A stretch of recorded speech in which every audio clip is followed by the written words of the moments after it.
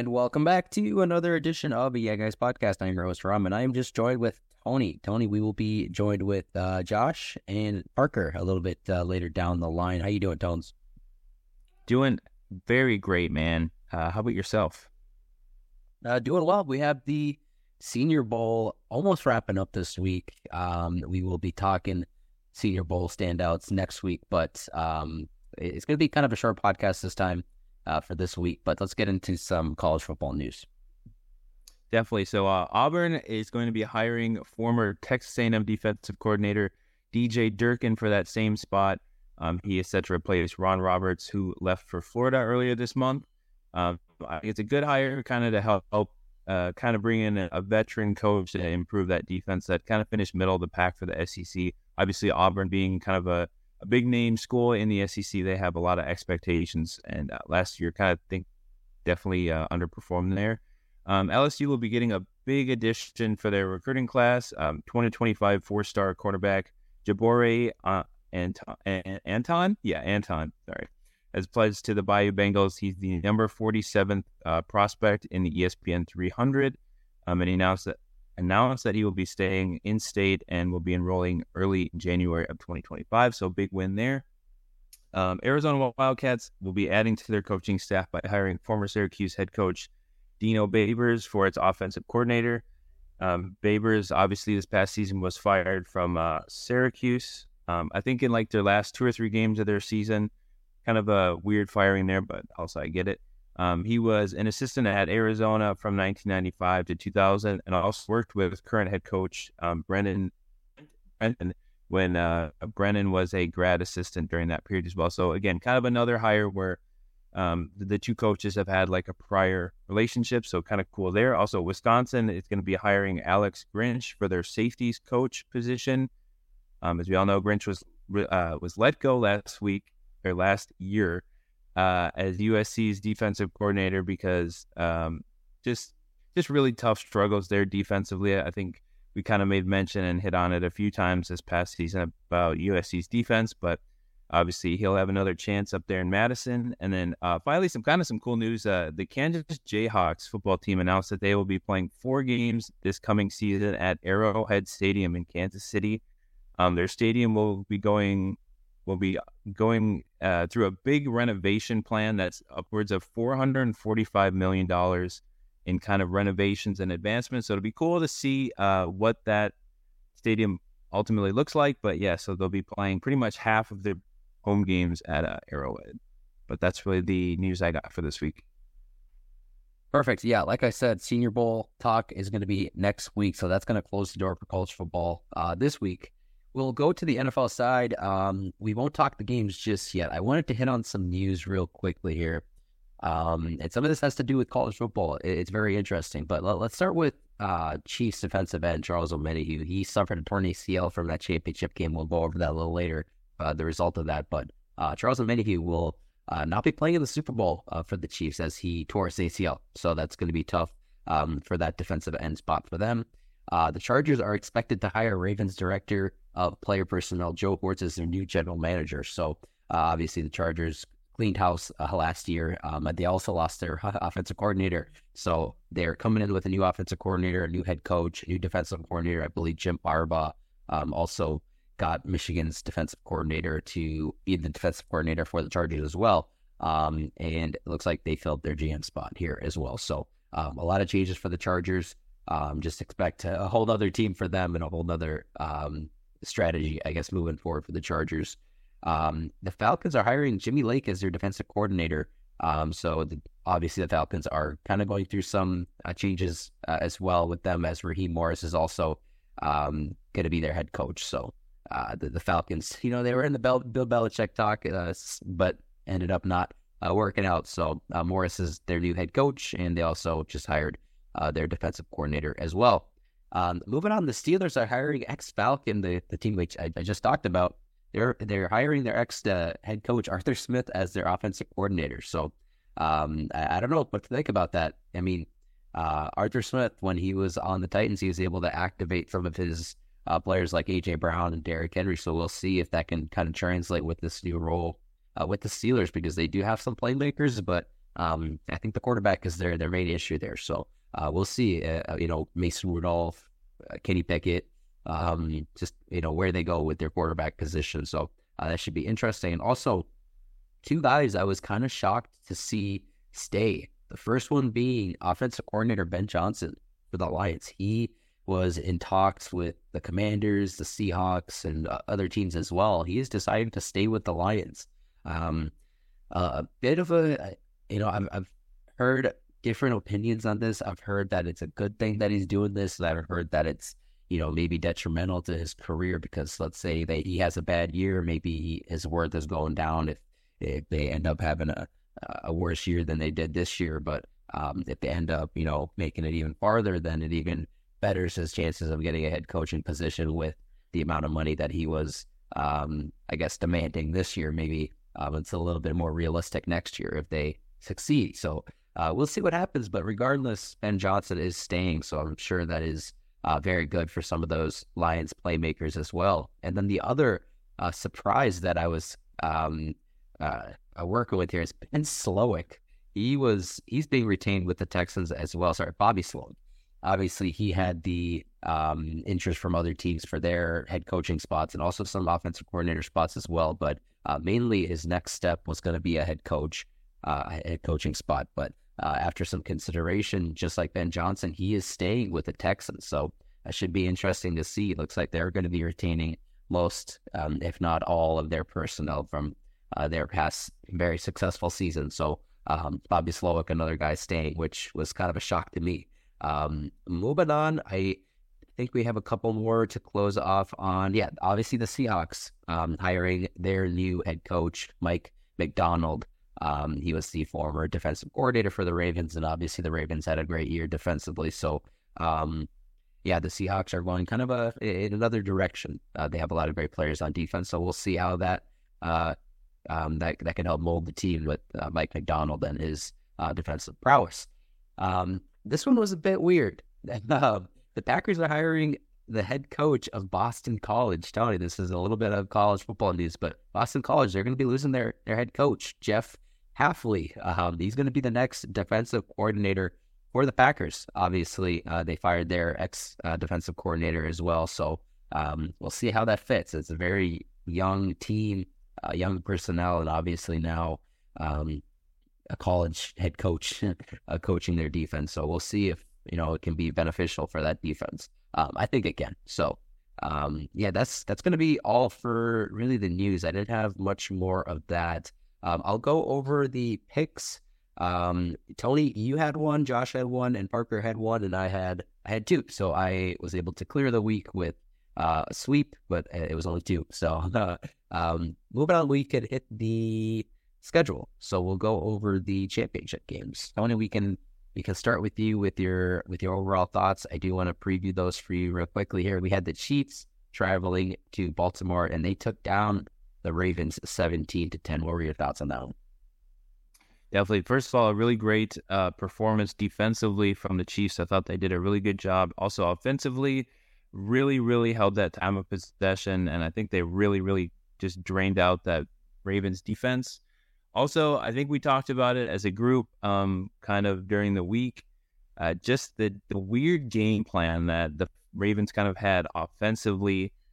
Really not throughout the season, we've kind of known them to be a really, really good running team. And again, I get it. There were times where they were behind, obviously 14-7 and 7-0, and then pretty much the rest of the game. But they never really seemed to just commit to that. It seemed like they wanted to keep throwing stuff downfield. Again, I get it, because when the Chiefs have drives of 7 plus 8 minutes, it's hard to kind of respond back. But I think it was like single-digit running plays, and that's just not going to win you games. Also, the big turnover that Lamar, I think, got strip sacked, and he fumbled it. Very, very efficient for Patrick Mahomes. I think he completed his first 11 passes and just looked really efficient out there. Kelsey had another big game. I think I remember seeing something from ESPN during the week that was it more or less, and I think it was 61.5 yards, and he definitely had more than that. but he balled out. Just a really, really great performance from the Chiefs. And even though it was a little bit of a kind of like a gritty game, they deserved it, and they're going to be representing the AFC once again. What are your thoughts on the game there, Rom? Tones, for the last couple of weeks, this Chiefs team has reminded me of the Patriots. Parker brought it up once, and I can't stop thinking about it, to be honest. The Patriots dynasty that we saw, no matter how they performed in the regular season, when it came down to it in the postseason, they were able to dial in. I mean, this Chiefs team right now is dialed in. One thing I do worry about for them, though, is kind of the lull period they had against the Ravens. The Ravens really had a shot to win this game, and they screwed it up big time because the Chiefs, they had a lot of 3-and-outs, especially in that second half. They didn't score a single point in the second half. So when it comes to the game against, I don't want to reveal it yet, but moving forward, you do want to see the Chiefs score points in the second half. They did have a lull period. They're not a perfect team, but when it comes down to executing plays when they need to, they certainly did that. I mean, Travis Kelce, 11 catches, 116 yards, and a touchdown. I don't even think he did that in 2 to 3 games at certain points of the season. So that offense is running. They're running efficiently with Pacheco. They're not abandoning the run like the Ravens did. A lot to say on the Ravens too, just abandoning the run when most of the year they were a heavy run team. Even with their injuries that they were sustaining, they were running the football to set up the pass, and it was just kind of difficult to see from an outsider's perspective that they kind of just abandoned it. And sure, they were falling behind, but at the same time, this was an offense that kind of ran to set up the pass and set up explosive plays. And there were situations where they were even close, too. They were efficient on offense, and they turned the ball over in the red zone. Zay Flowers fumbling at the goal line after trying to stretch it out. That's unfortunate. And then the interception thrown in triple coverage, that was unfortunate. So a couple plays could have gone right for the Ravens, and they would have been in the Super Bowl because the Chiefs didn't really do much in the second half. But the Chiefs defense stepped up, made some big plays. And that's really all I had for this game. Parker, welcome to the podcast, buddy. What were your thoughts on this game here? They definitely got to be better against the team named the 49ers in the Super Bowl, for sure. But in that game, they played it very good defensively. Lamar kind of did nothing all game, and the whole offense kind of got stymied. So I don't know. It's back to the drawing board for the Ravens again. And the Chiefs back to another Super Bowl. And just like Aram said, very Patriot-like, very Brady-like. So it's kind of wild to see the power struggle after Brady leaves, kind of gets sucked up by Mahomes there. So, this dude is so good. So it should be a good Super Bowl, though.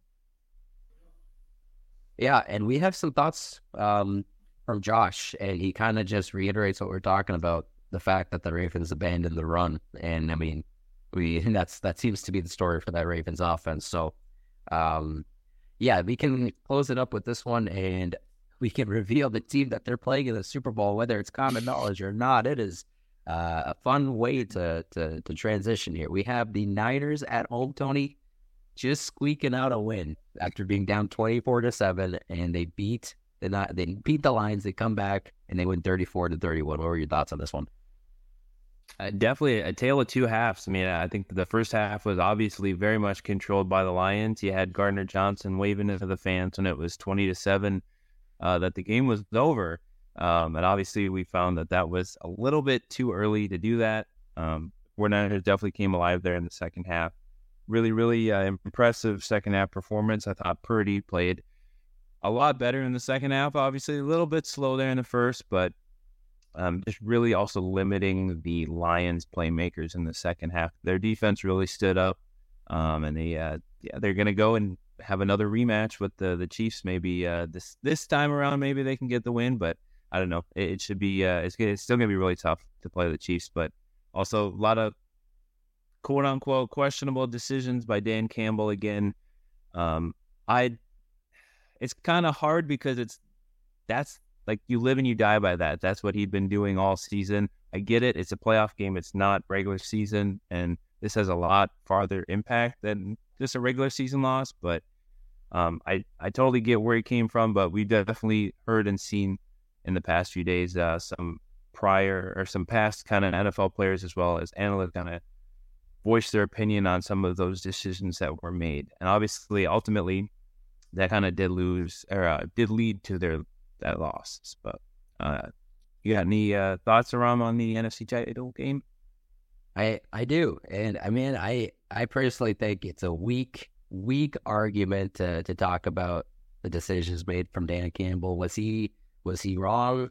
No. But was he right in other situations earlier in the year when he went for it? No. So it's tough to blame coaching decisions when situations like Josh Reynolds dropping 2 huge passes, stopping drives is another factor. Kendall Vildor, Parker's former buddy on the Bears, dropping an easy interception, which resulted in a deep completion for IU. That was huge. That was a huge mistake. And then overall, the Lions' rush defense giving up a lot of yards to McCaffrey in that second half, because the Niners scoring 17 points in the third quarter. The Lions' defense really fell apart. So if we want to sit here and just solely blame Dan Campbell's decision making, I just don't think that's the right way to go. But you can definitely consider it as part of the reason why they lost. Sure, the decision making was poor, but also the Lions had a chance to really put this game away, because at halftime, up 24-7, and throughout the entire game, they led the entire game when it came to passing. Jared Goff led in passing yards. David Montgomery led in rushing yards. Sam Laporta led with 97 receiving yards. The Lions dominated this game, and they just didn't make enough plays in the second half, kind of just like what the Ravens were able to do as well. So the Lions not being able to do much in the second half, and the Niners came storming back, and the Lions defense not being able to stop much in the second half was just rough to see if you're a Lions fan, because they really had this game. So definitely a heartbreaker for the Lions on this one. But the Niners will be advancing to the Super Bowl. Parker, any thoughts? Look, if you had one shot, one opportunity to seize everything you've ever wanted, one moment, would you capture it or just let it slip? Dan Campbell's hands, they were very sweaty, and his knees were weak, and his arms were heavy, and he was definitely had some vomit on his sweater already. And I'd seen Eminem up in the stands. He was eating his mom's spaghetti, and he was kind of nervous. But on the surface, they were looking pretty calm, but I don't think that they were ready. And they weren't even ready to drop bombs. But he keeps on forgetting, when he wrote down the plays that he wrote down before, the whole crowd was pretty quiet, so it wasn't too loud. But when he opened his mouth, the words just wouldn't come out. So he's kind of choking now, and everybody's choking now, the Lions. The clock's run out, his time's up, and it's over now. So that's pretty much what happened to the Lions in the game over the weekend. They had a little choke fest. It was really nice to see from a Bears fan. I know Ronald Klaus, a Lions fan, pretty devastating loss for you. But for us NFC North actual fans, it was a great time to see the Lions choke the game away, and to see them advance to the Super Bowl again. So we're having another rematch of the game, and Brock Purdy, big BD Brock, he was a very good in the second half. The first half wasn't so good for that team, but just like George Kittle said, they had us in the first half, but in the second half, we came through. So, that's what I got to say, and we can close the curtain on that one. Yeah, the curtain is definitely closed on that performance there. So yeah, we have the Super Bowl, but before that, we have the Pro Bowl. We are not going to talk about the Pro Bowl. That is just something that you will have to watch on your own. Oh, no, I was just going to say that the games start on Thursday, and I'm so excited to watch the players play dodgeball and all these other stupid things that they're going to do, right? Aren't you so excited? Best catch? I can't wait for the players on my team to take pictures like everything is great while there's two teams still playing in a Super Bowl. It's been the trend for us for the last 10 to 100 million years. So another year in the books, but, watching my team's players in the Pro Bowl, how fun is that? Next week we'll be back with our Super Bowl preview. And then the podcast, obviously, will start to die down a little bit. We'll get into our draft season, and then we will do our mock drafts and all that kind of fun stuff. But until the next episode, we'll talk to you guys then. Bye-bye. Have a good one.